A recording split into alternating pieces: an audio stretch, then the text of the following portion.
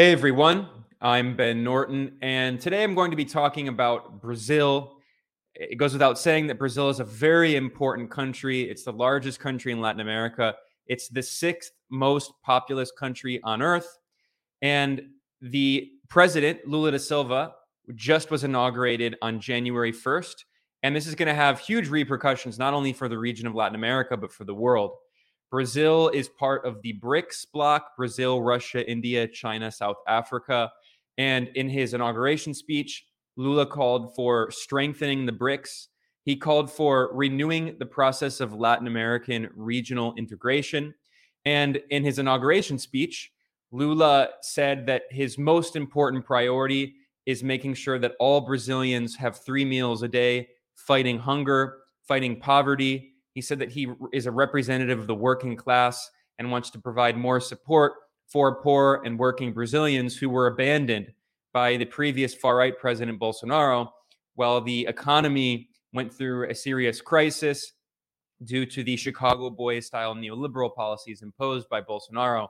Meanwhile, what happened with Bolsonaro? He fled 2 days before his term ended.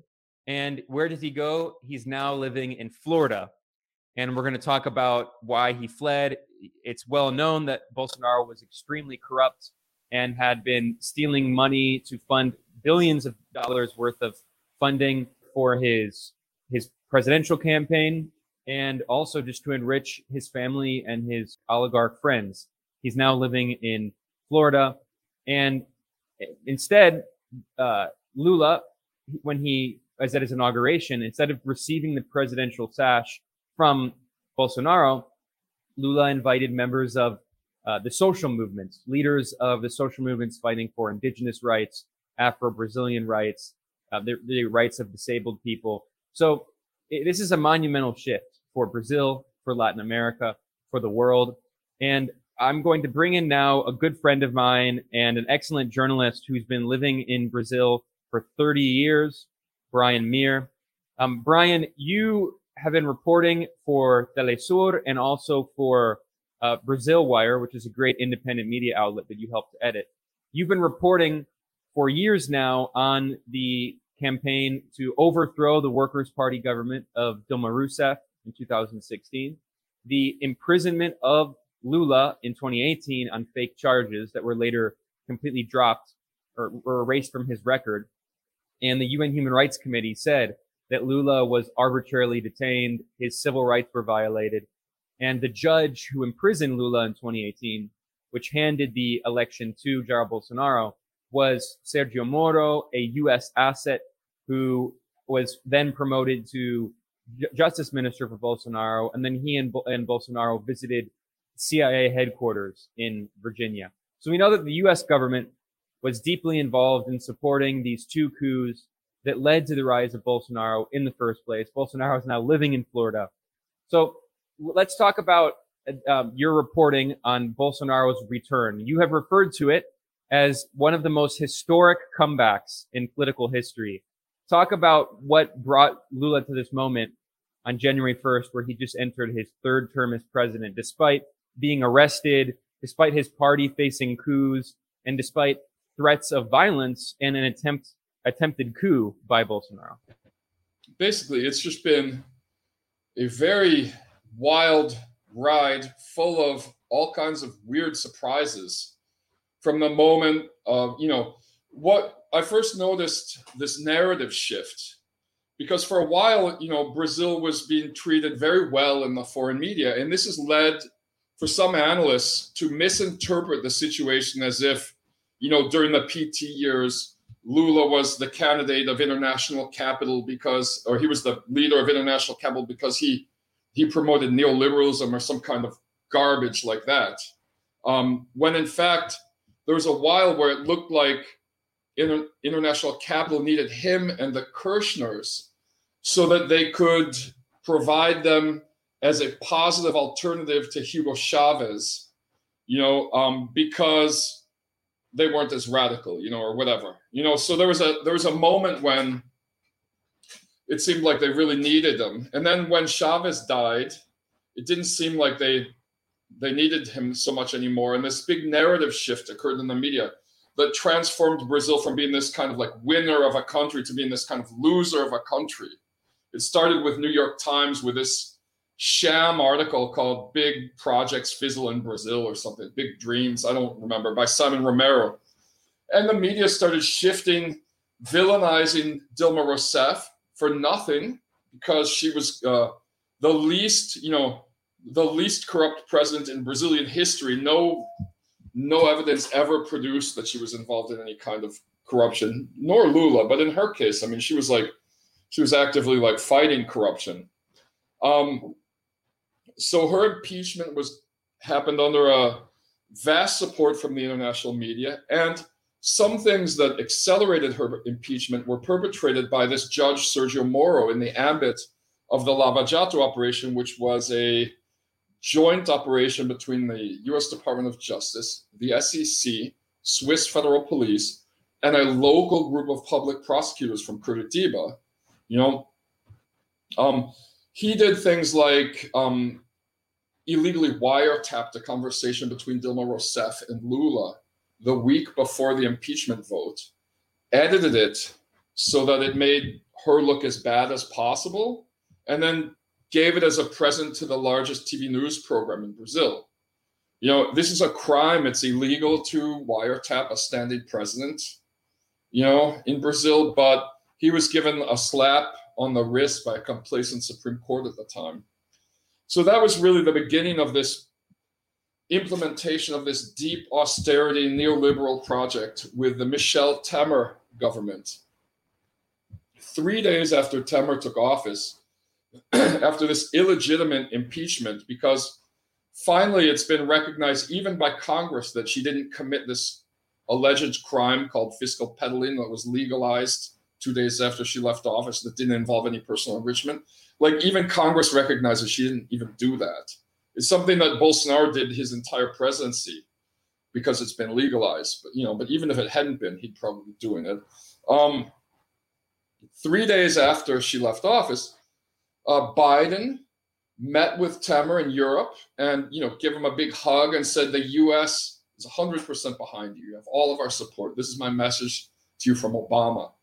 So it's weird to see like Fox News and stuff pretend that Lula is Biden's candidate, that Lula's in bed with the DNC, that he this and that, when it was actually the DNC that threw Dilma Rousseff out of office and started the process of Lava Jato that culminated in Lula's political imprisonment, 2 years after Obama left office. But the investigation continued, and Lula was deliberately imprisoned to remove him from the 2018 elections, for which he was leading in all of the polls, And as you pointed out, after he was arrested, they canceled his candidacy, also making exceptions to the law. The Supreme Court had to open an exception to the law to enable him to be imprisoned. And then they opened an exception to the Constitution. And then they made an exception to the Constitution to bar his candidacy from behind bars against direct orders from the UN Human Rights Commission, which are legally binding in Brazil. And as you pointed out, then Moro became a justice minister for Bolsonaro. And the first thing they did after Bolsonaro took office, their first foreign visit was to Langley, Virginia. At this point, former governor of Paraná, Roberto Requião, joked that, Sergio Moro's Wi-Fi probably clicked on immediately once he walked in CIA headquarters. So, Lula spent 580 days behind bars. During that entire time, a group ranging in the hundreds to the thousands of labor union and social movement activists, primarily from the MST, the Landless Rural Workers Movement, maintained a rotating crowd camped out in front of the federal police headquarters in Curitiba, where Lula was held prisoner, just to yell good morning, good afternoon, and good night to him every day. He couldn't see anything on the street from his prison cell, but he could hear them. They're the first people he thanked when he got out. And they were the first people he thanked, the people from the vigil. They called it the Free Lula Vigil, the Lula Livre Vigil. And during this 580 days when he was in prison, this Lula Livre Vigil became like a central area of the world left. People came from all over the world to visit the vigil and to visit Lula in prison. Alberto Fernandez visited him. The Pope sent an envoy to visit him. Leftist leaders from European Parliament and Germany and places like that went and visited him. Pepe Mujica, Noam Chomsky, people from literally from all over the world came to the camp. At this point, I was their official translator. So I translated all of their communications for 580 days in a row. And I went down there a few times, and, it was incredible. So, he got out, he was fully exonerated, he ran for election, he won. And you saw yesterday, because, sore loser Jair Bolsonaro, loser with a capital L, didn't want to pass the presidential, I don't know how to say it in English, the sash, presidential sash. Sash, yeah. Okay. Sash. I almost said fash. Not fash. That was that's what the ex-president wore, a presidential fash. Okay, the sash. You see, instead of a politician handing him the sash, it was a group of people. The American media is pretending that it was this kind of like woke group of identity politics representatives. But more than half of the people who walked up the ramp with him were connected to the Lula Livre vigil. So the 10-year-old boy who walked up the ramp with him is a kid who visited the vigil. The dog that came with him up the ramp, you can't see it because the dog started acting up in it. It's the presidential dog. He was a stray that was adopted by the vigil that Janja, his wife, adopted. The woman in the white skirt with the blondish hair is someone who was unemployed, who took cooking classes offered by the MST at the vigil and opened a successful restaurant. The Afro-Brazilian woman reported in the American media like, a black woman handed him the sash. She's the president of the national, how can you say it? Like garbage recyclers union. All right. Another guy walking up the ramp with him was a union steel worker. Right. So it's a group of people. And, Chief Rione, he's 90 years old. He's a legend in the indigenous rights movement worldwide. It's not just like some indigenous guy. Right. And, this guy with cerebral palsy, I have all their names here. I mean, he is a very popular YouTuber in Brazil, and he's someone who fights for rights for a leader in the movement of like rights for people with deficiencies. Ivan Barron is his name. And so they weren't just, and that's kind of like a reach out to the young generation of like social media types in Brazil, because he's a social media personality. So it wasn't like, because I see people saying like, oh yeah, he's just implementing like Democratic Party style wokeness, because also he's appointed some black people to ministries and things like that. And it's like, not everything can be just imported from Fox News and applied to like Latin American and other lefts. It's not all about the United States. Brazil's 56% black. Blacks are not a minority in Brazil. They're the majority. And over 70% of Afro-Brazilians who voted for Lula. It would be ridiculous if he didn't appoint any Afro-Brazilians to his cabinet. They were the main people who elected him. It's just good politics, and the same for women. I mean, women voted for Bolsonaro at a ratio of almost, voted for Lula at a ratio of almost 2-1, almost as high as Afro-Brazilians. So he's not so if he appoints a few women to his cabinet, he's engaging in woke politics, like Tucker Carlson definition of woke politics. It would be political suicide for him not to make these appointments. And if you look at the people he's appointing, they are all class conscious. They're all people who recognize that class antagonism and class warfare exists. It's not a group of neoliberals. He hasn't appointed, he's actually appointed, he had to appoint a few neoliberals because of the coalition he's in, the women he appointed as health minister, minister of women's affairs, and things like that, they're not neoliberals. They're not neoliberals at all. They're all leftists. Like, okay, so his minister of racial justice, Antonio Silveiro, he's like someone who's published a book about the Marxist philosopher Lukács. I want to talk about the speech that Lula gave at his inauguration and highlight a few points, and then you can respond to them. Because, I mean, talking about being class conscious, I mean, this speech was all about fighting against poverty, supporting the working class and unions. This is the official transcript from the Lula website, although I'm using the auto translate here. And I mean, I reviewed the auto translate compared to the original, and it's mostly accurate. I mean, there are a few minor errors, but people can get the gist of what Lula was saying. Here he says that his most important call, back when he was first president in 20 years ago, so this is his third term, of course, he said he called for a right to a dignified life without hunger, with access to employment, health, and education. And he said that his life mission was to make sure that every Brazilian man and woman could eat 3 meals a day.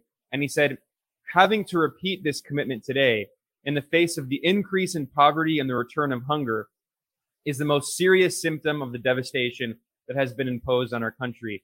And he's talking about under Bolsonaro and under Michel Temer after the coups in 2016 and 2018.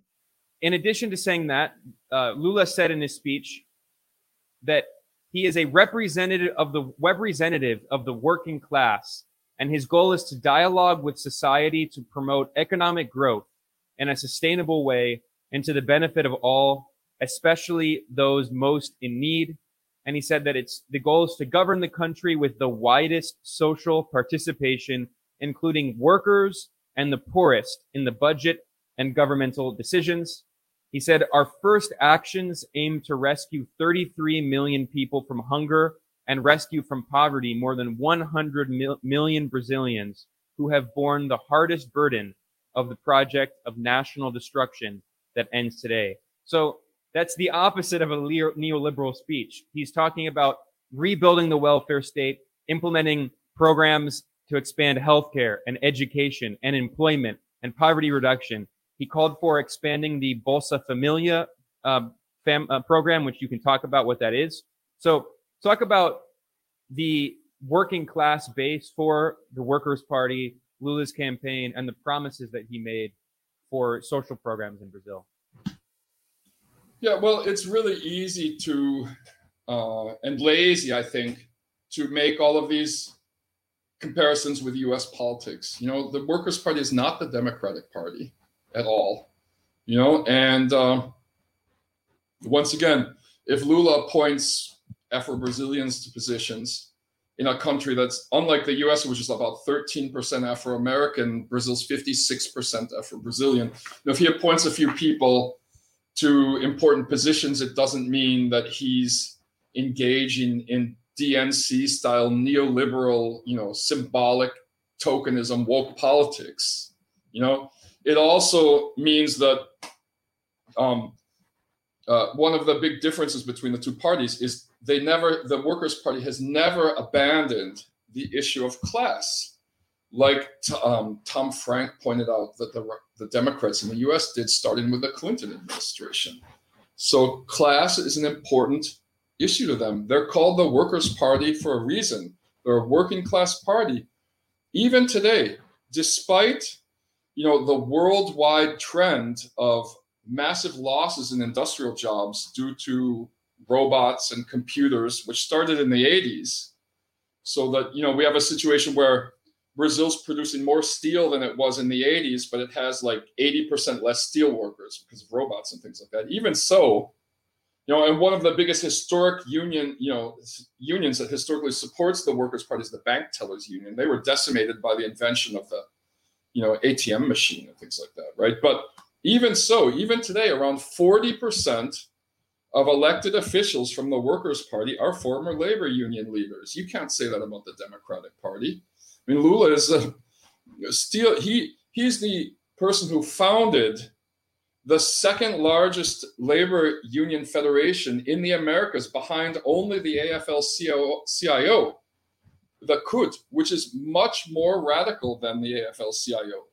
In fact, they had to create a new term to describe what the CUT and COSATU were in the 1980s, which is social movement unionism, because they didn't just fight for rights for their own workers. They fought for a more equitable society with better human rights on a whole. So like the CUT unions don't fight for individual raises, they fight for raising the minimum salary and things like that. So these are major significant differences between the Workers' Party and the Democratic Party, obviously. And I mean, he made it clear. I mean, I don't think there's any clearer,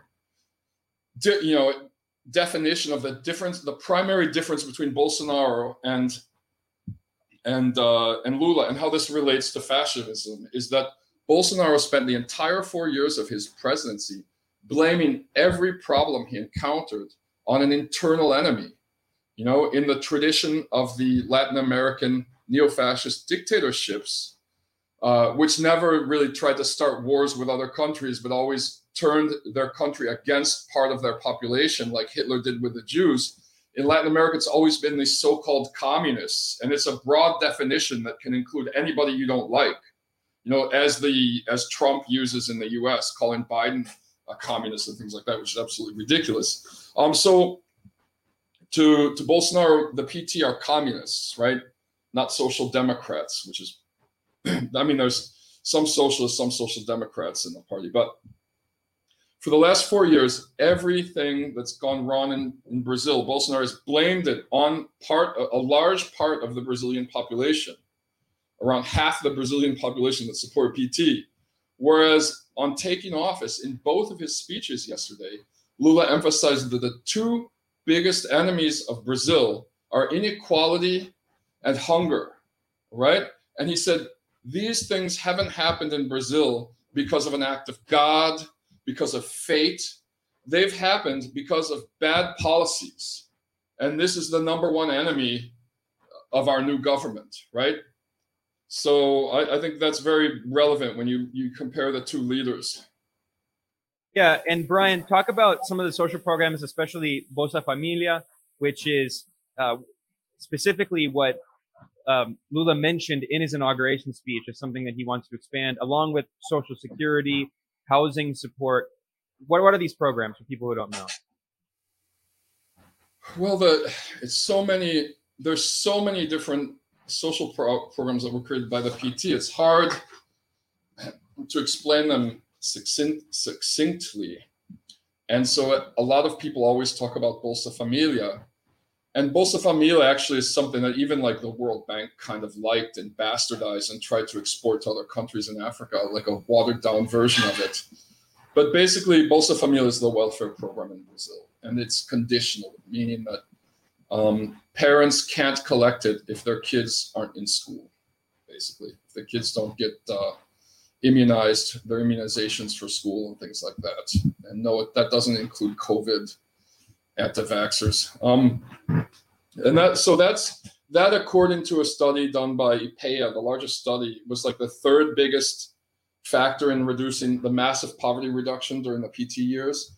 A lot of people in the North treat it as if it was the most important factor, but the most important factor were the annual above inflation level minimum wage increases. The minimum wage currently hasn't been increased above inflation since 2015. Dilma Rousseff wasn't able to do it her last year in office. She just did an inflationary adjustment. So the Lula's raising minimum wage, that should happen still today, above inflation. That, when Lula took office in 2003, in dollar terms, the Brazilian minimum salary was $49 a month. I was living there at the time, and purchasing power was super low. When he left office, it was like $315 in dollar terms. So that had a tremendous effect on Brazil's economic growth, But, in addition to Bolsa Familia, name a bunch of really interesting programs. There's one called PAA, which is the Food Acquisition Program, which requires every public school and every public hospital outside of the largest cities, in smaller towns and rural areas and stuff like that, to buy all of the food used in their meals, like the school lunch, the school breakfast, hospital meals. It all has to be purchased from family farmers. And this is one of the things, and they stabilize the prices. So this is one of the things that, it's another huge difference between Brazil and the United States, that when, even today, 70% of the food consumed by Brazilian people are produced on small farms owned by family farmers. Because of this, basically they set up two agricultural agencies. One agency, the Ministry of Agriculture, which was designed to provide technical assistance, subsidies and things like that to the agribusiness export sector, like sugar and all the luxury commodities produced in Brazil, beef and coffee and things like that. But he created another agency that had an equally sized budget of around $30 billion a year called the Ministry of Agrarian Development, which was entirely geared towards technical support, access to low interest loans, subsidies and things like that for small family farmers. That's why you never had the Brazilian, I'll get obscure here, but the Brazilian equivalent of a John Cougar Mellencamp singing a song like Rain on the Scarecrow, in the 80s when the Reagan administration just dismantled all of the United States family farm system. That never happened in Brazil. And that's very important for fighting poverty too. When the homesteading laws that were codified into the Constitution by the landless rural workers movement mean that anyone who doesn't own any land can occupy unproductive land that's not part of a national park or indigenous reservation and farm up to 40 hectares. And then after 5 years, they get the title to the land. It's kind of like what they have in Alaska, I guess, still. They did when I was in school back a long time ago. But that's something that helps contribute to poverty reduction as well. The housing programs, I participated in a lot of this. In Brazil, the social movements guaranteed in the Constitution that any tax scofflaw property that's maintained empty for more than a few years, with the owner not paying back taxes, can be occupied by people who don't own property. And then the onus falls on the municipal, state, or federal government to convert that property into ownership-based public housing. Imagine how American cities would look different if it was illegal to do these slumlord type activities like land banking of vacant properties, which destroyed my city of Chicago in the 60s and 70s, right? There's also a program he created and when I say he created, really what he did and what's going to happen again is he created national systems of voluntary delegates and councils to take certain levels of power, decision-making power over his government ministries. So like the ministry of the cities had a governing council that by law had to be made up of majority working class members from labor unions and social movements with some representation from the business community. And they created a law which enabled billions of dollars of funding for the housing movements to manage their own social housing projects. So they would hire their own company to do the building, but they would do some of the building themselves. The titles for the land would go into the names of the women head of household, and it was ownership based. And so scattered across the Brazil, there's thousands of these kind of condominium complexes and apartment blocks and things like that are all owned by the residents that were created through this funding for social movements. And it's called like autonomous self-managed housing. And I mean, I could go on and on. There's so much interesting stuff. They passed a law. I'm opening the door here. It's so hot in Brazil. God. They passed a law, a new transportation code requiring all city governments to prioritize pedestrians, bicycles, and public transport over the individual automobile. Most cities didn't obey the law properly, but all of the Workers' Party governed cities like Sao Paulo did that. That enabled Fernando Haddad to reduce auto traffic in Sao Paulo by 20% during his during his 4-year term as mayor. And I mean, the list goes on and on. It's lots of, for policy wonks and stuff like that. It's lots of interesting policies. And one of the things that differentiates the Workers' Party from like Labour in Britain, the Democratic Party, or other fake left parties in the imperialist North are these kinds of like socialist influenced democratic council and delegate systems that maintain control over large elements of public policy. It's a democracy deepening strategy. It's a strategy that, if it was implemented fully, would eventually lead to what Vladimir Lenin called the withering of the state. Because if you can turn all of that decision-making process into the hands of voluntary people's groups, then you don't need the government anymore, really. But I mean, we're a long way off from that in Brazil. But still, you can see it's not a neoliberal policy or something to turn over billions of dollars of worth of programs into the hands of social movements. Yeah, and I want to look at another part of his speech because it shows that the economic program being pushed by Lula is literally the opposite of neoliberalism. And what we're seeing is Brazil is returning to the model that was actually partially created by Brazilian economists, known as import substitution industrialization, ISI, which is a form of a kind of social democratic developmental economics. And Lula very clearly referenced all of the aspects of ISI, import substitution industrialization, which many countries in Latin America had implemented until the rise of neoliberalism in the 1980s. And I've done reports here talking about the 73 oil crisis, and then the growth of IMF loans and World Bank loans, and also loans with private banks in the United States, and with the Volcker shock and rising inflation. And then after the Volcker shock, when U.S. interest rates were risen, the U.S. dollar was very heavily overvalued, which caused countries with their debt denominated in U.S. dollars to be unable to pay them. And then across Latin America, starting in 1982, Mexico defaulted, Argentina defaulted, Brazil went through an economic crisis.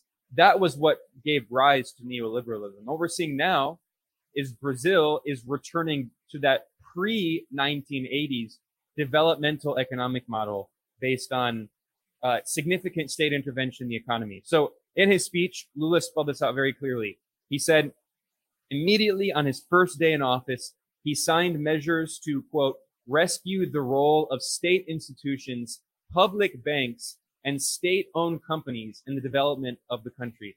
Literally the opposite of neoliberalism. He called for resuming public works programs.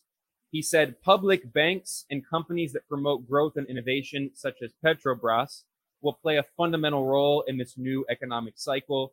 The wheel of the economy will turn again, and popular consumption will play a central role in this process. Again, that's the opposite of neoliberalism. Neoliberalism is based on an export-oriented model and not value-added exports. It's exporting raw materials, soy, wheat, oil, not actually developing your local economy and your local industry. That's what neoliberals want Brazil to be dependent on foreign markets for imports and simply to export raw materials and agricultural products so it can't develop its own internal industry and compete against them. Lula has said his goal is to develop Brazil's internal industry. He said, we are going to resume the policy of permanently keeping the minimum wage, accounting for inflation, so keeping the minimum wage high so the real wage doesn't devalue. And he said, this is a key point. Brazil is too big to renounce its productive potential. It makes no sense to import fuel, fertilizer, oil, microprocessors, aircraft, and satellites. We have sufficient technological capacity, capital, and markets to resume industrialization. Brazil can and must be at the forefront of the global economy. So this is the exact opposite of the economic model proposed by Bolsonaro and his Chicago boy economic minister, Paulo Guedes, who literally was an original Chicago boy who taught economics, neoliberal economics, in Chile under the fascist Pinochet dictatorship. We're talking about diametrically opposed economic models. Talk about how Bolsonaro and Guedes devastated the Brazilian economy, deindustrialized the economy, stole billions of dollars, and made the country more dependent on foreign countries. Well, ironically, Bolsonaro had this narrative, this rhetoric of nationalism. He made Brazil less sovereign. He made Brazil's economy more dependent on foreign markets and destroyed the purchasing power of local Brazilians. Yeah, well, first of all, it's important to note that there was 100% economic continuity between the Michel Temer government and the Bolsonaro government. There was no economic shift. Weeks after Temer took over as illegitimate president of Brazil after the 2016 coup, he gave a speech in New York that said that Dilma was couped because she wouldn't get on board with this economic project called Bridge to the Future, which was maintained by Bolsonaro. That's very important to point out because some people have been dishonestly trying to pretend that there was some major difference between Temer and Bolsonaro, that Temer represented continuity with Dilma, which is ridiculous. Okay, the clearest example of Bolsonaro's, and Guedes' neoliberalization of the economy, I think, in accord with what you were explaining, is what they did with petroleum, right? And as you point out, like before the wave of neoliberalism, which started in Chile, basically. Chile was the pilot project for the neoliberalism that took over with Margaret Thatcher and Reagan and has never left the US since. Before neoliberalism hit Brazil, even the military dictatorship engaged in import substitution. So when the oil crisis hit in the mid-70s, they said, well, let's just start running cars with alcohol. We produce so much alcohol from the sugar. We're the world's largest sugar producer, sugar cane and all that. So they passed a law saying that all gasoline had to contain between 15 and 27% alcohol, depending on the prices and the international, in the markets, as a price stabilization move. And that also car companies in Brazil had to build engines for their cars that ran on 100% alcohol, so that Brazil would be self-sufficient in energy production.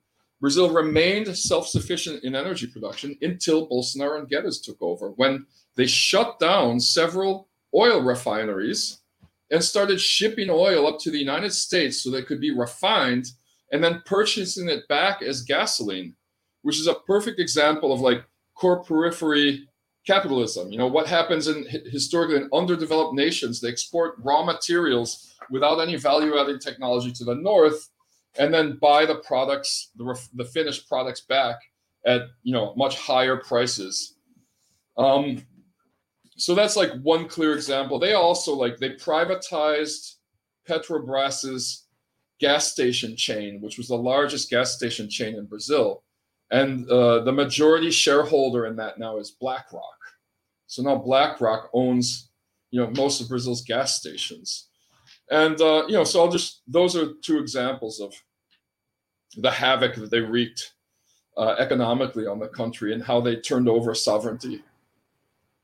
Now, Brian, I want to talk about Lula's foreign policy. And in his speech, Lula called for strengthening the BRICS bloc. He also called for reinvigorating the process of regional integration and reviving institutions like, for instance, Mercosur and UNASUR.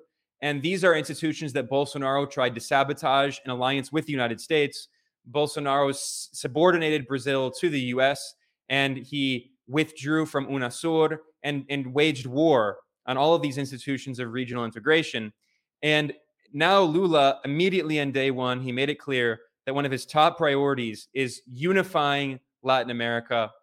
At his inauguration, there were left-wing leaders from across the region, including Colombia's President Gustavo Petro, the president of Honduras, Xiomara Castro, Bolivia's President Luis Arce, Bolivia's former president Evo Morales, also Pepe Mujica, the former president of Uruguay, was there.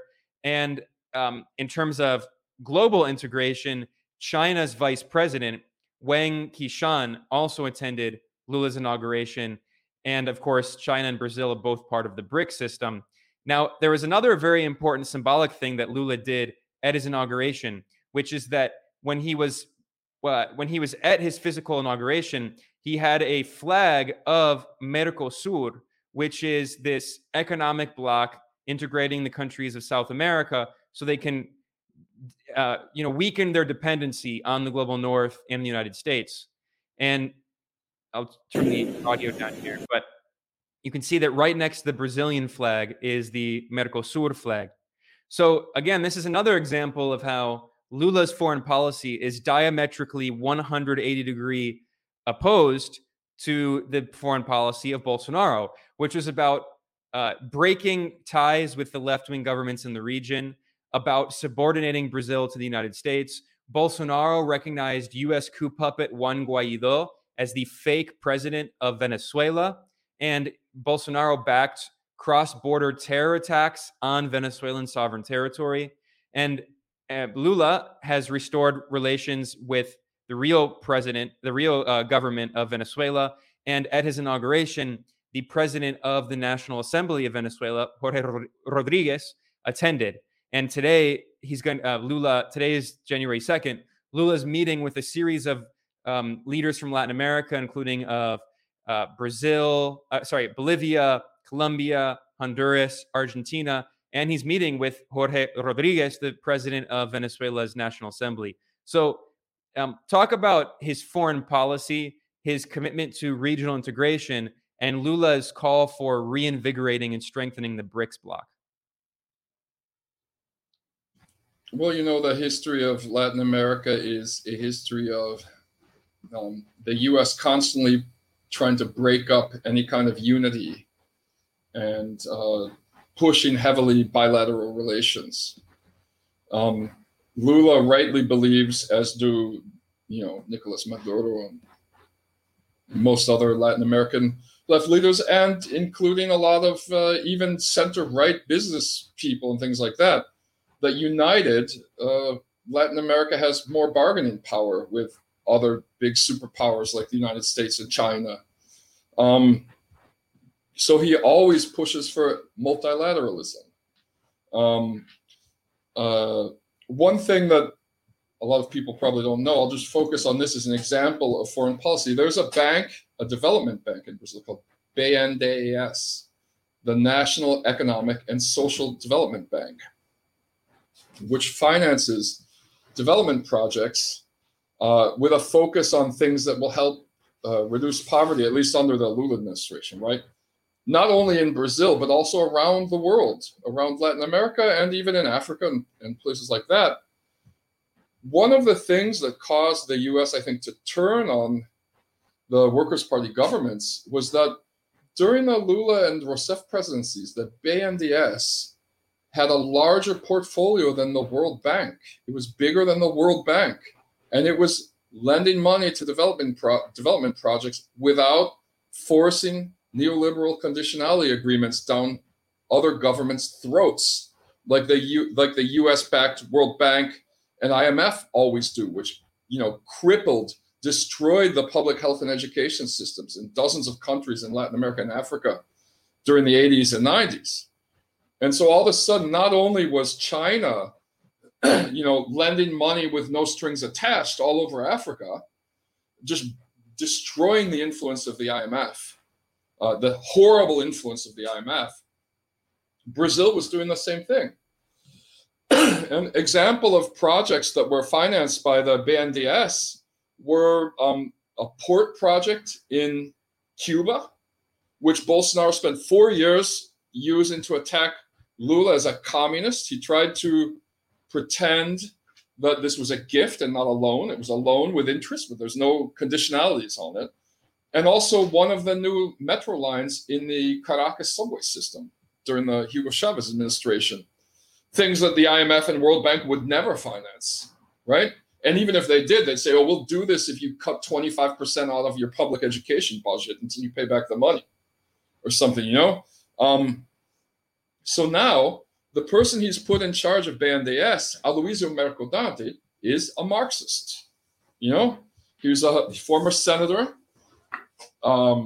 He was the director of the Persio Abramo Foundation, which is like, how in Germany different political parties have their own think tanks, like Rosa Luxemburg and Konrad Adenauer and whatever. So in Brazil also. So Persio Abramo was like Brazil's Stiftung. It was Brazil's Worker Party Stiftung. So he was the head of the Worker Party's foundation. Now he's in charge of BNDES, and he's a total multilateralist.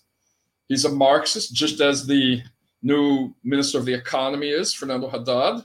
He did his PhD thesis on social programs during the Soviet Union. So this is also, in addition to like putting more energy into Mercosur, UNASUR, a strengthened BNDES, which Bolsonaro was crippling, is also good for Latin American integration. In addition, he has suggested something I think is really interesting, because obviously preserving the remaining Amazon rainforest is important, but it shouldn't be done at the hands of like institutions connected to the imperialist North, which are, the imperialist North is responsible for all the deforestation in the Amazon. In the 80s, Burger King was the biggest purchaser of beef farmed in former Amazon rainforests in the world. And Cargill has made a fortune off of deforestation. Right? It was the World Bank that convinced the military dictatorship to deforest the state of Rondônia as part of its development strategy. So the North shouldn't have anything to do with this, really. They're the ones, unless it's through prosecuting their companies and citizens who purchase products illegally extracted from the Amazon region. Lula has suggested that a new bloc be created comprised of Brazil, the Congo, Indonesia, and other countries that have large swaths of rainforest in them as a means of increasing power to protect existing rainforest and increasing sovereignty over this rainforest. And that's another example. I hope it's through. Now, you pointed out how what Lula is saying now is the direct opposite of neoliberalism. Remember, he's going to have to make some compromises. He said his priority is eliminating hunger and reducing inequality. I mean, that's going to be the top priority. I mean, he put a neoliberal in charge of the planning department, Michelle Tabet, because she was a third place presidential candidate, and then she helped campaign with him, and she represents an important party for his congressional majority. So she's running planning now. But for the most part, this cabinet he's put together is much farther left than his first cabinet was back in 2003 when I was living here. I remember it well. Yeah, and let's talk about Bolsonaro. We talked about how Bolsonaro only came to power because of 2 U.S.-backed coups. The first against Dilma in 2016, the second against Lula in 2018, the imprisonment on false charges. And of course, we know that the judge who imprisoned Lula on false charges, Sergio Moro, is a longtime U.S. asset, and he and Bolsonaro immediately visited CIA headquarters after Bolsonaro came to power, as even the Associated Press acknowledged in this report. Brazil's far-right president visits CIA on friendly tour. Now, Bolsonaro, 2 days before his term ended, he fled to Florida, and now Bolsonaro is living in Florida. Originally, it was reported that he was going to go to Mar-a-Lago, Trump's resort in Florida. Instead, he ended up going to Orlando and is living in a gated community. And he's living apparently in the house that belongs to some MMA fighter, a Brazilian MMA fighter who supports Bolsonaro. But there's this video that Bolsonaro supporters were posting on social media as an effort to humanize, Bolsonaro. And it shows him in this gated community in Orlando, Florida. And why did he flee? Of course, he fled because Bolsonaro was blatantly engaged in corruption. He siphoned off billions of dollars of state funds to fund his own presidential campaign, to enrich his family, to enrich his friends and his oligarch donors. And he knew he was going to face legal consequences with the end of presidential immunity. So he fled to the United States, the country that helped install him in power in the first place. Now, again, I want to stress this is a deep irony because Bolsonaro had always pushed the narrative that he was a based nationalist, but he sold out his country to US corporations. He only came to power thanks to US meddling. He visited CIA headquarters, and now he's living in Florida. And of course, this isn't surprising considering that in many rallies in Brazil, when he was president, Bolsonaro would appear with three flags: the Brazilian flag, the US flag, and the Israeli flag.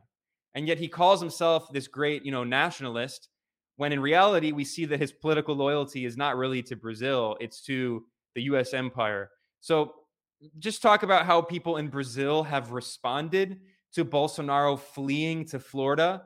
And I mean, this to me, I can imagine that this is very embarrassing for anyone who supported Bolsonaro and claimed that he was protecting their country.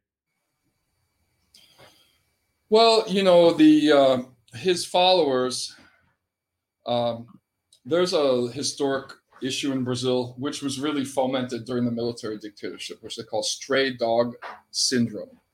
Brazil's largest television network, Globo, was created as a tool for social control during the dictatorship. And it was Time Warner who sent a crew down from Indiana and basically ran the network for the first year of its existence. And it's always beaten into the minds of its audience that the US is the best. The US is the greatest. And so even though Bolsonaro came with this nationalist rhetoric, he never really criticized the US or anything. I mean, he would criticize Venezuela all the time. He started off trying to pick a fight with China and immediately lost, and then had to fire everyone involved with the anti-China stuff from his cabinet. He fled. He didn't just leave for the US. I mean, he fled.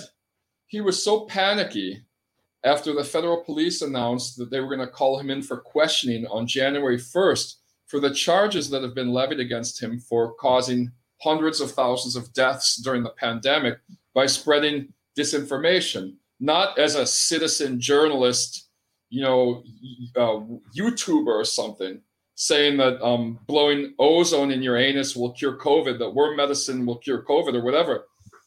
He was saying this as official head of Brazil's public health system during a pandemic, disobeying the guidelines from the health system directors themselves, which in Brazil constitutes a kind of treason, especially when there's a lot of death involved, So he got panicky. Sorry, I should point out, we're talking about over 700,000 deaths in Brazil from COVID, which makes Brazil, it has the highest amount of deaths per capita in the entire world. Yeah, including 12 of my wife's family members, unfortunately, who lived in a city that had a Bolsonaro fanatic as mayor. But what the congressional investigation ruled was that if it weren't for Bolsonaro, there still would have been hundreds of thousands of deaths. In their investigation, which was based on thousands and thousands of pages of testimony and evidence and things like that, in addition to raising charges against him for embezzling money from chloroquine production, they ruled that of the 680,000 deaths from COVID, his actions directly led to 300,000 deaths. If it weren't for him telling people not to get vaccinated, not to pay attention to the social distancing and things like that, 300,000 lives could have been saved. And he's actually, they filed charges in The Hague against him as well for that. And that's why he's in Florida, because the US doesn't respect the human rights bastion of the United States doesn't respect the International Criminal Court in The Hague. But anyway, I'm going off on tangents here. He fled for Florida without even handing over power to his vice president. He was so panicky when he found he was going to get called in for questioning that he just ran. He held a weepy Facebook Live which he's weeping and saying, I tried. He was basically apologizing to his followers, saying he tried to hold a military coup and failed. And he just ran to the airport and flew to Orlando. And so for like 36 hours, Brazil had no president. It just had a military general assuming the role of acting president without having the actual power handed over to him. So it was a moment in which anyone could have claimed right to the presidency. I mean, he opened up a whole. The same thing happened in 1964 on the eve of the military coup, and so it was a little bit tense for that moment. Subsequently, it's come out with Bolsonaro there in Florida in Jose Aldo's house, which has a minion-themed bedroom. It's come out, a journalist named Daniel Caesar from the news portal IG heard from an ally of the president that there was a group of people working with Bolsonaro to try to enact a military coup, led by his vice presidential candidate, Braga Neto, General Braga Neto, some other military leaders, and Valdemir Costa Neto, who is the president of Bolsonaro's Liberal Party. You never hear Tucker Carlson mention the name of Bolsonaro's political party. It's the Liberal Party, okay?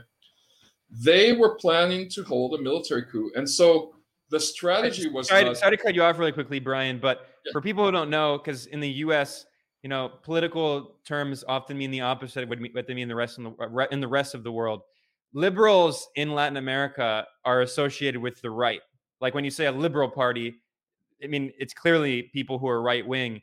So there are even parties that call themselves the progressive liberal parties in Latin America, but they're not progressive. They are right wing parties.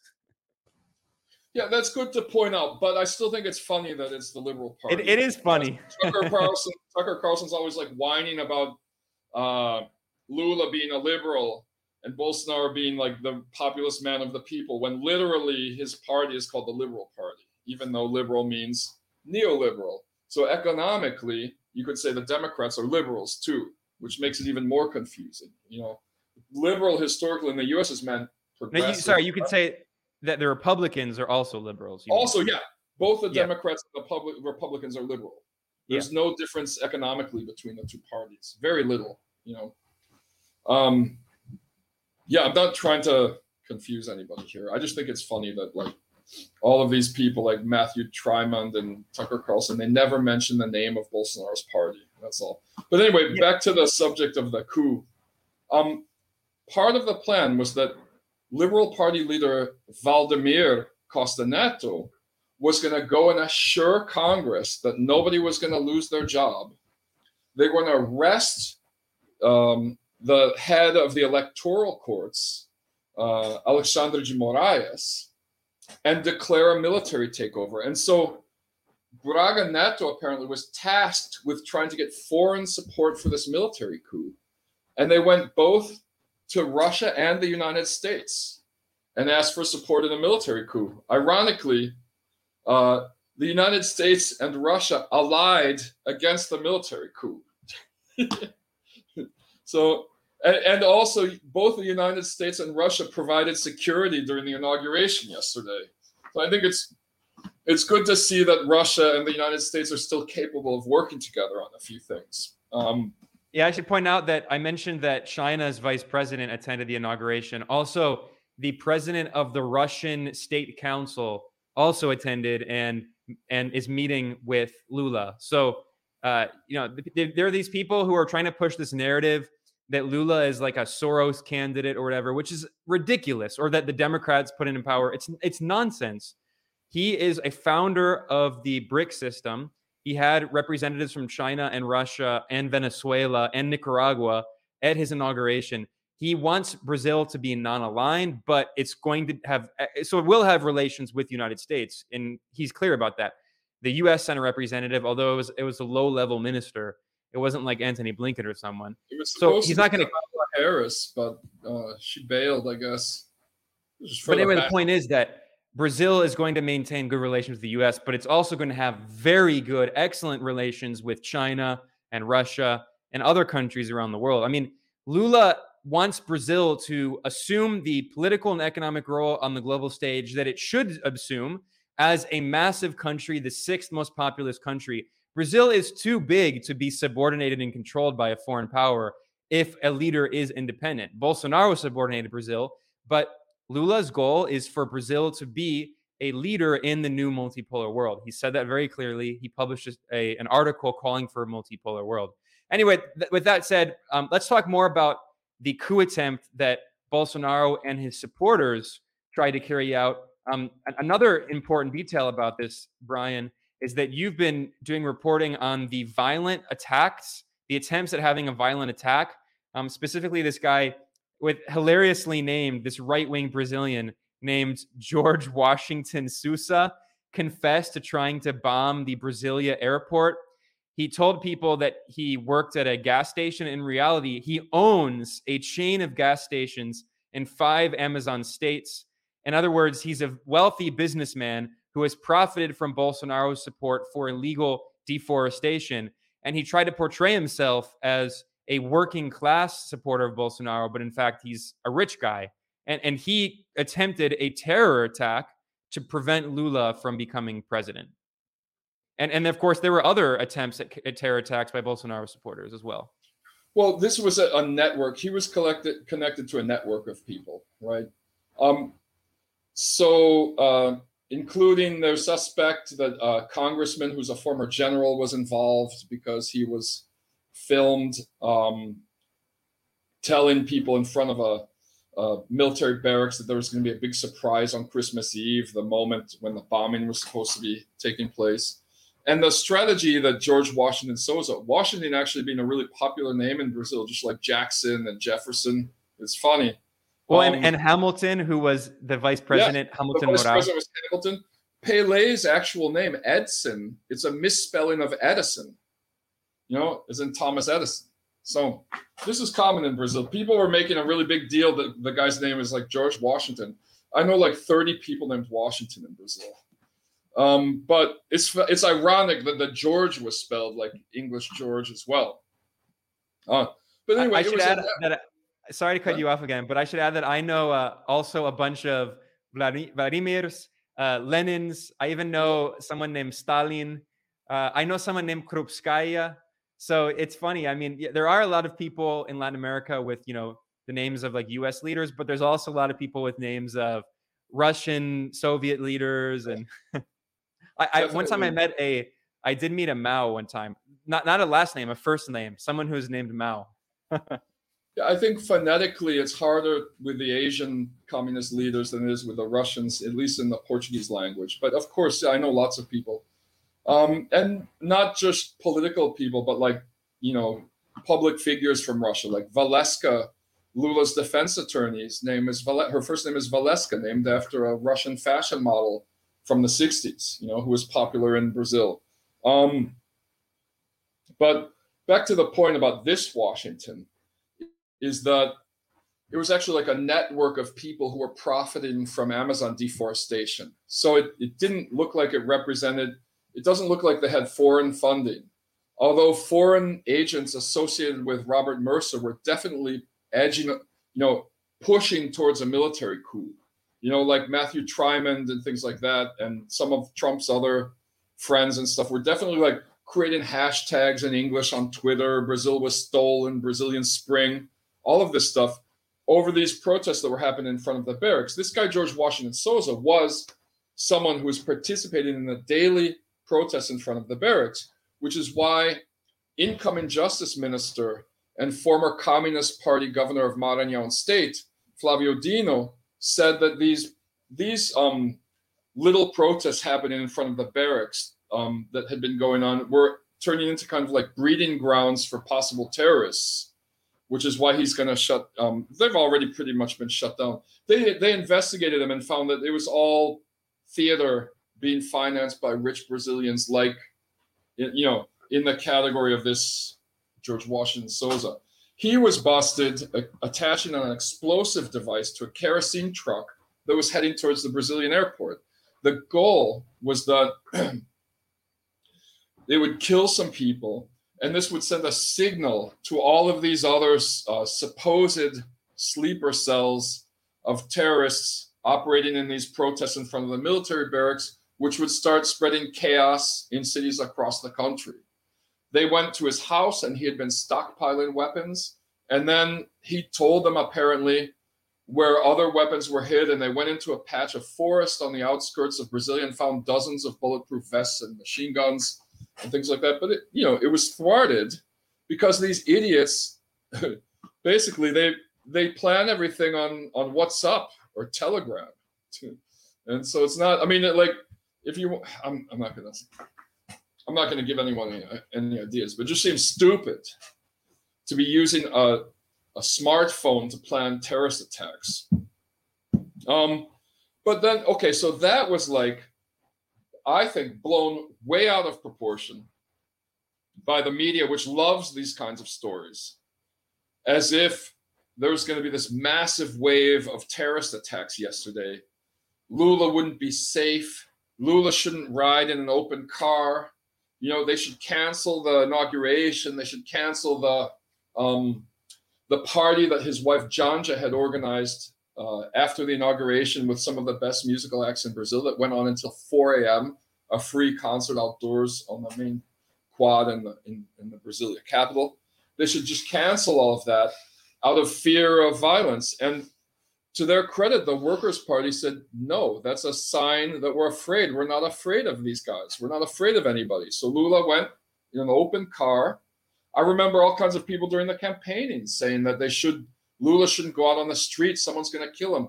He visited dozens of cities in an open vehicle, moving at 3 miles an hour through these massive crowds. And, if you start showing fear, then you've lost. Why should you be the leader of your country if you're afraid of everything? If you're panicky and stuff, you can't go out in public. It doesn't even make sense. So none of that happened. Instead, and I had a foreign news agency get in touch with me asking if I could do coverage on the inauguration in Brasilia. I was supposed to go, but I had to cancel because I've got this bad cold and I didn't want to sit 80 hours in a bus, 40 hours there and 40 hours back with coughing and everything.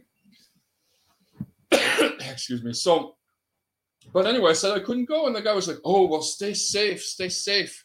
It's like, I didn't feel like I was in any danger yesterday.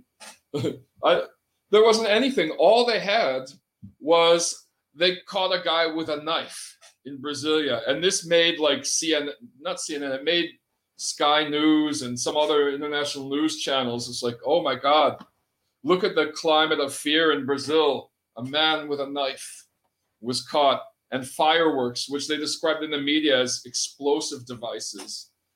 They don't even say in the story if the guy was a Lula supporter. I guess he was probably just a Lula supporter who forgot he had a knife in his pocket or was drunk, trying to bring fireworks in. But no violence. One guy, poor guy, went to the beach with a Lula towel in the most right-wing reactionary fascist German-filled state in Brazil, Santa Catarina, and was beaten up. So those were the two violent incidents yesterday. It's a long cry from the so-called January 6th Capitol event that was going to be much bloodier that everyone was warning about in Brazil. In other words, the Electoral Court very wisely has investigated. It's passing its information on to the federal police and the Justice Minister, Flavio Dino, about who was financing these protests in favor of a violent military coup. Technically, this is a form of treason in Brazil, fighting for a coup, eliminating democracy. They found out who the financiers are, and they've cut off the money going to these protests a few days ago, and they've just disappeared. And even one of the people involved in them was like, this was all just theater. That was just theater. It was paid for. It was all organized from the top down. The minute the money was cut off, everyone left, and it's over. So all of this stuff about, oh my God, how is Lula going to govern because the country is so polarized, blah, blah, blah. Brazil's always been, in my opinion, since I moved here in 1991, anyway, I've always noticed about 15%, maybe 20% of Brazilians are fascist sympathizers. It's always been that way. So now we're back where we were before with 15 to 20% fascist sympathizers. It's unfortunate, but at least Lula's already gained control of Congress and the Senate, and he's already passed a constitutional amendment. He passed before he even took office. So now he's got members of the third largest political party in Congress. PT is the second, the Liberal Party is first.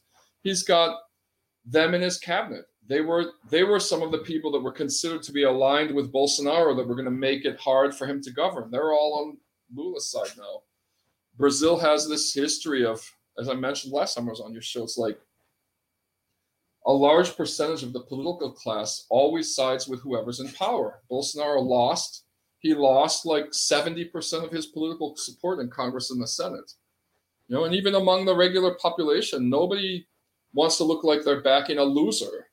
So Bolsonaro, he's still got his fanatical fans and stuff, but they're dwindling fast. And that's all I have to say. And we might have some isolated incidences of violence, and it's important to find out if there's any connection to Steve Bannon and the U.S. far right with this. But it looks like nothing that was planned very professionally. And now that the machine of the state is on top of it, I don't think there's much danger of something really big happening anymore. I just want to point out regarding this George Washington guy that one of the other people they arrested in connection with him was a YouTuber who had his far right YouTube channel pulled down by Superior Electoral Court Minister Alexandre de Moraes during the lead up to the election for violating Brazilian laws regarding election fraud. He was spreading disinformation about Lula.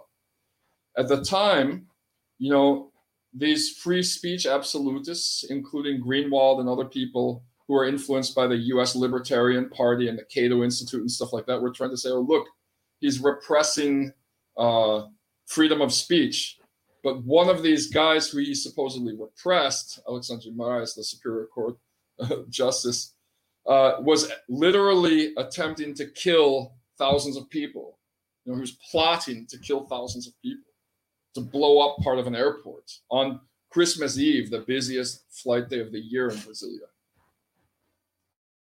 Yeah, I mean, this is a common pattern, whereas people who are inciting violence, who are planning attacks, are portrayed as martyrs for free speech. But I want to start wrapping up here, Brian, because we're already at over an hour. I want you to give you an opportunity really quickly to talk about an excellent documentary that you produced for Telesur English. You sent me a copy of it, and I watched it this morning. And it's a great documentary that's called The Comeback. It's only 24 minutes. And in this documentary, you show the perspective of social movement activists from groups like the MST, the Movement of Rural Workers, the movement of landless workers. You also talk to people who were involved in the Vigilia Lula Libre, the vigil that was outside when he was in prison for over 500 days. You interview people who are from the state that Lula himself was born and raised in a very small house in a rural area where he had no running clean water and electricity. So tell us about the reporting that you've done. This documentary shows reporting you've done for years now. Tell us about this project and where people can see it.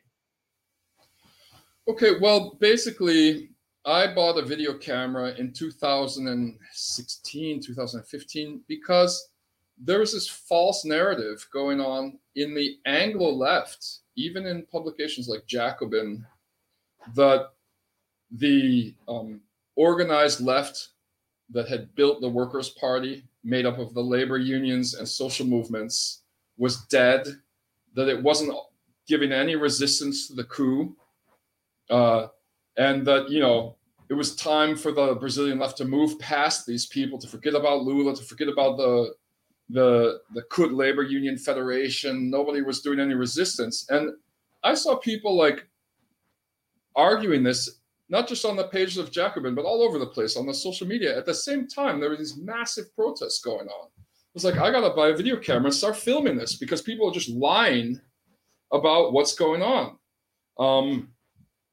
And so I did. And I filmed, for example, in 2017, there was a protest against Michel Temer's neoliberal labor reforms that brought over 200,000 labor union members from all over Brazil onto the streets of Brasilia. And they managed to, they had to shut down Congress because the president of Congress was so afraid. It was dispersed with tear gas. You know, I remember reading a Jacobin article just pretending that that didn't even happen. And so I started filming everything I could. And eventually, a Brazilian indie media site called Knockout hired me for some of my protest footage. And then Telesur hired me in 2018.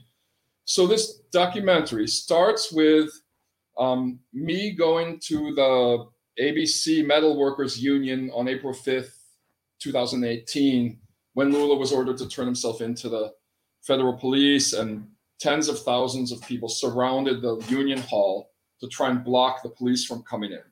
So it starts there. It goes to the vigil where these people stayed camped out, you know, hundreds, thousands of people. I was there on New Year's Eve, 2019, filming. And then it follows Lula on it jumps forward and follows him on the campaign trail from the eyes of social movements and labor unions. And it culminates with his victory. So, and I followed Lula to his childhood home. I went to like 4 massive campaign rallies and just interviewed. To give you an idea, 4 of the people I interviewed in this documentary ended up in the government, in Lula's transition team in the government. One, Rosa Amorim from the MST, the Landless Rural Workers Movement, was elected to state Congress in Pernambuco. Another is Workers' Party President Gleisi Hoffmann. So there's a lot of people talking, saying interesting things that you wouldn't normally see in English. And I subtitled it, and it's airing right now on Telesur English. It's in rotation. It's been coming on at like 9 at night. Eventually, they should upload it onto their YouTube page, you know. So I hope you guys can see it. Yeah, well, I want to thank you for the work that you've done, Brian, not only at Telesur English, but also at Brazil Wire. Everyone should check out Brazil Wire. That's Brazil spelled like the Portuguese and Spanish spelling with an S. Brian is a co-editor of the independent English language media outlet Brazil Wire, which for me has been an invaluable resource to understand what's going on in the country. Brian, any final thoughts to conclude with? I mean, just let's end here reflecting briefly on what can happen in the years to come in Brazil and in the world, because, you know, I've stressed that Lula wants Brazil to be a significant player on the global stage. He has very ambitious plans for the country, and I'm curious, just concluding here, what you think what we should be looking at in the years to come, what we should keep an eye out for. First of all, I think we should keep an eye out for self-proclaimed radical leftists in the Anglo North, where they don't ever elect anyone who's a leftist to any kind of office, to find little faults in the Workers' Party government and use it to attack and weaken support for Brazil, for Lula and the Workers' Party. That's a given. You know, I already see it starting. Secondly, we should expect that he makes some compromises. You know, that he won't be able to push through everything he's trying to push through, but we shouldn't interpret that as selling out or, you know, lying to the people or something like that. It's a very complex political situation in Brazil right now. I mean, he's got all kinds of snakes on board with his government, because as Daniel Guerin wrote in 1938, eventually the same bourgeois who put fascism in power realized that it's not working for them. You know, so he's got lots of people who actually helped put Bolsonaro in power back in his coalition. Despite that, I think we should expect to see some really interesting things happening internationally in terms of strengthening non-aligned movements and blocs like the BRICS and Mercosur and things like that, and expect poverty to diminish, deforestation to diminish. So in general, I think we should expect a lot of good things, but not immediately like try to cancel him because he does something that we don't like appoint a really crappy communications minister, which he just did in the name of coalition politics. I mean, it's not a reason to cancel the guy. Yeah, well, thank you, Brian. We had a lot of good comments today, a very vibrant discussion. I want to thank everyone who commented in all the super chats. There are a few questions here, maybe we can very briefly respond to from the commenters. One is from Left is Best. Do you think Lula will investigate the U.S. role in Lava Jato or Bolsonaro's visit to the CIA? That's a great question. I think that the U.S. should investigate the U.S.'s role in Lava Jato and Bolsonaro's visit to the CIA. Honestly, I mean, it happened over there. He doesn't have really power to investigate things in the U.S. Yeah, very good point.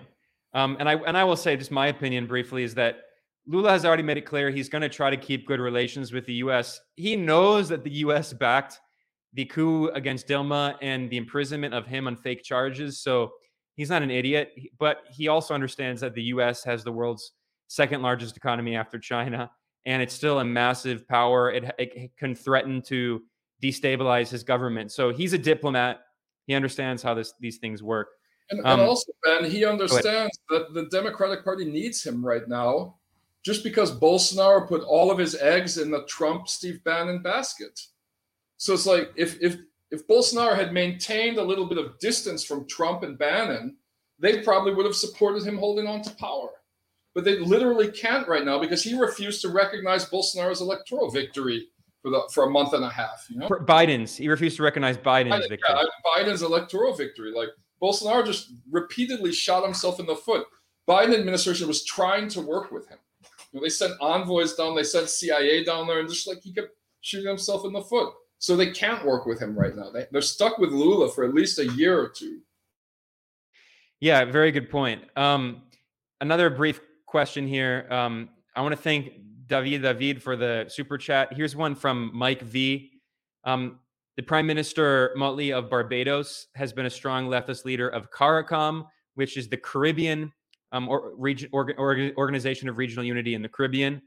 Do you think Lula will work to strengthen ties with the Caribbean as well and CARICOM? Before you answer, I'll just briefly say that if you look at the inauguration live stream for 13 hours that Brazil published, and I went through a lot of it, I skimmed through and watched all of the leaders he met with, and he met with a lot of leaders from the Caribbean. So I think, for instance, Ralph Gonçalves, the Prime Minister of St. Vincent and the Grenadines, was present at the inauguration. What do you think, Brian? Yeah, he supports all processes of multilateralism and multipolarism, even to his own fault at some point, like going with the UN occupation of getting on board, subordinated under Kofi Annan and the UN, and the Chilean leader of MINUSTAH sending military to Haiti as Argentina and other countries in Latin America did, or Uruguay. But he's always supports any kind of multilateral process, especially centered on the global South. So he definitely will support COMECOM. Okay, those are all of the questions in the super chat. I wish we had time to respond to the other questions. I value, the non-super chats as well. But again, there's like 1,000 comments here. So with that, I'm going to conclude the stream here. So Brian, thanks a lot. Thanks for having me, Ben. Can't wait to see you sometime. Yeah, I hope to. And thanks to all of the comments, all the discussion, and I'll see everyone next time. See ya.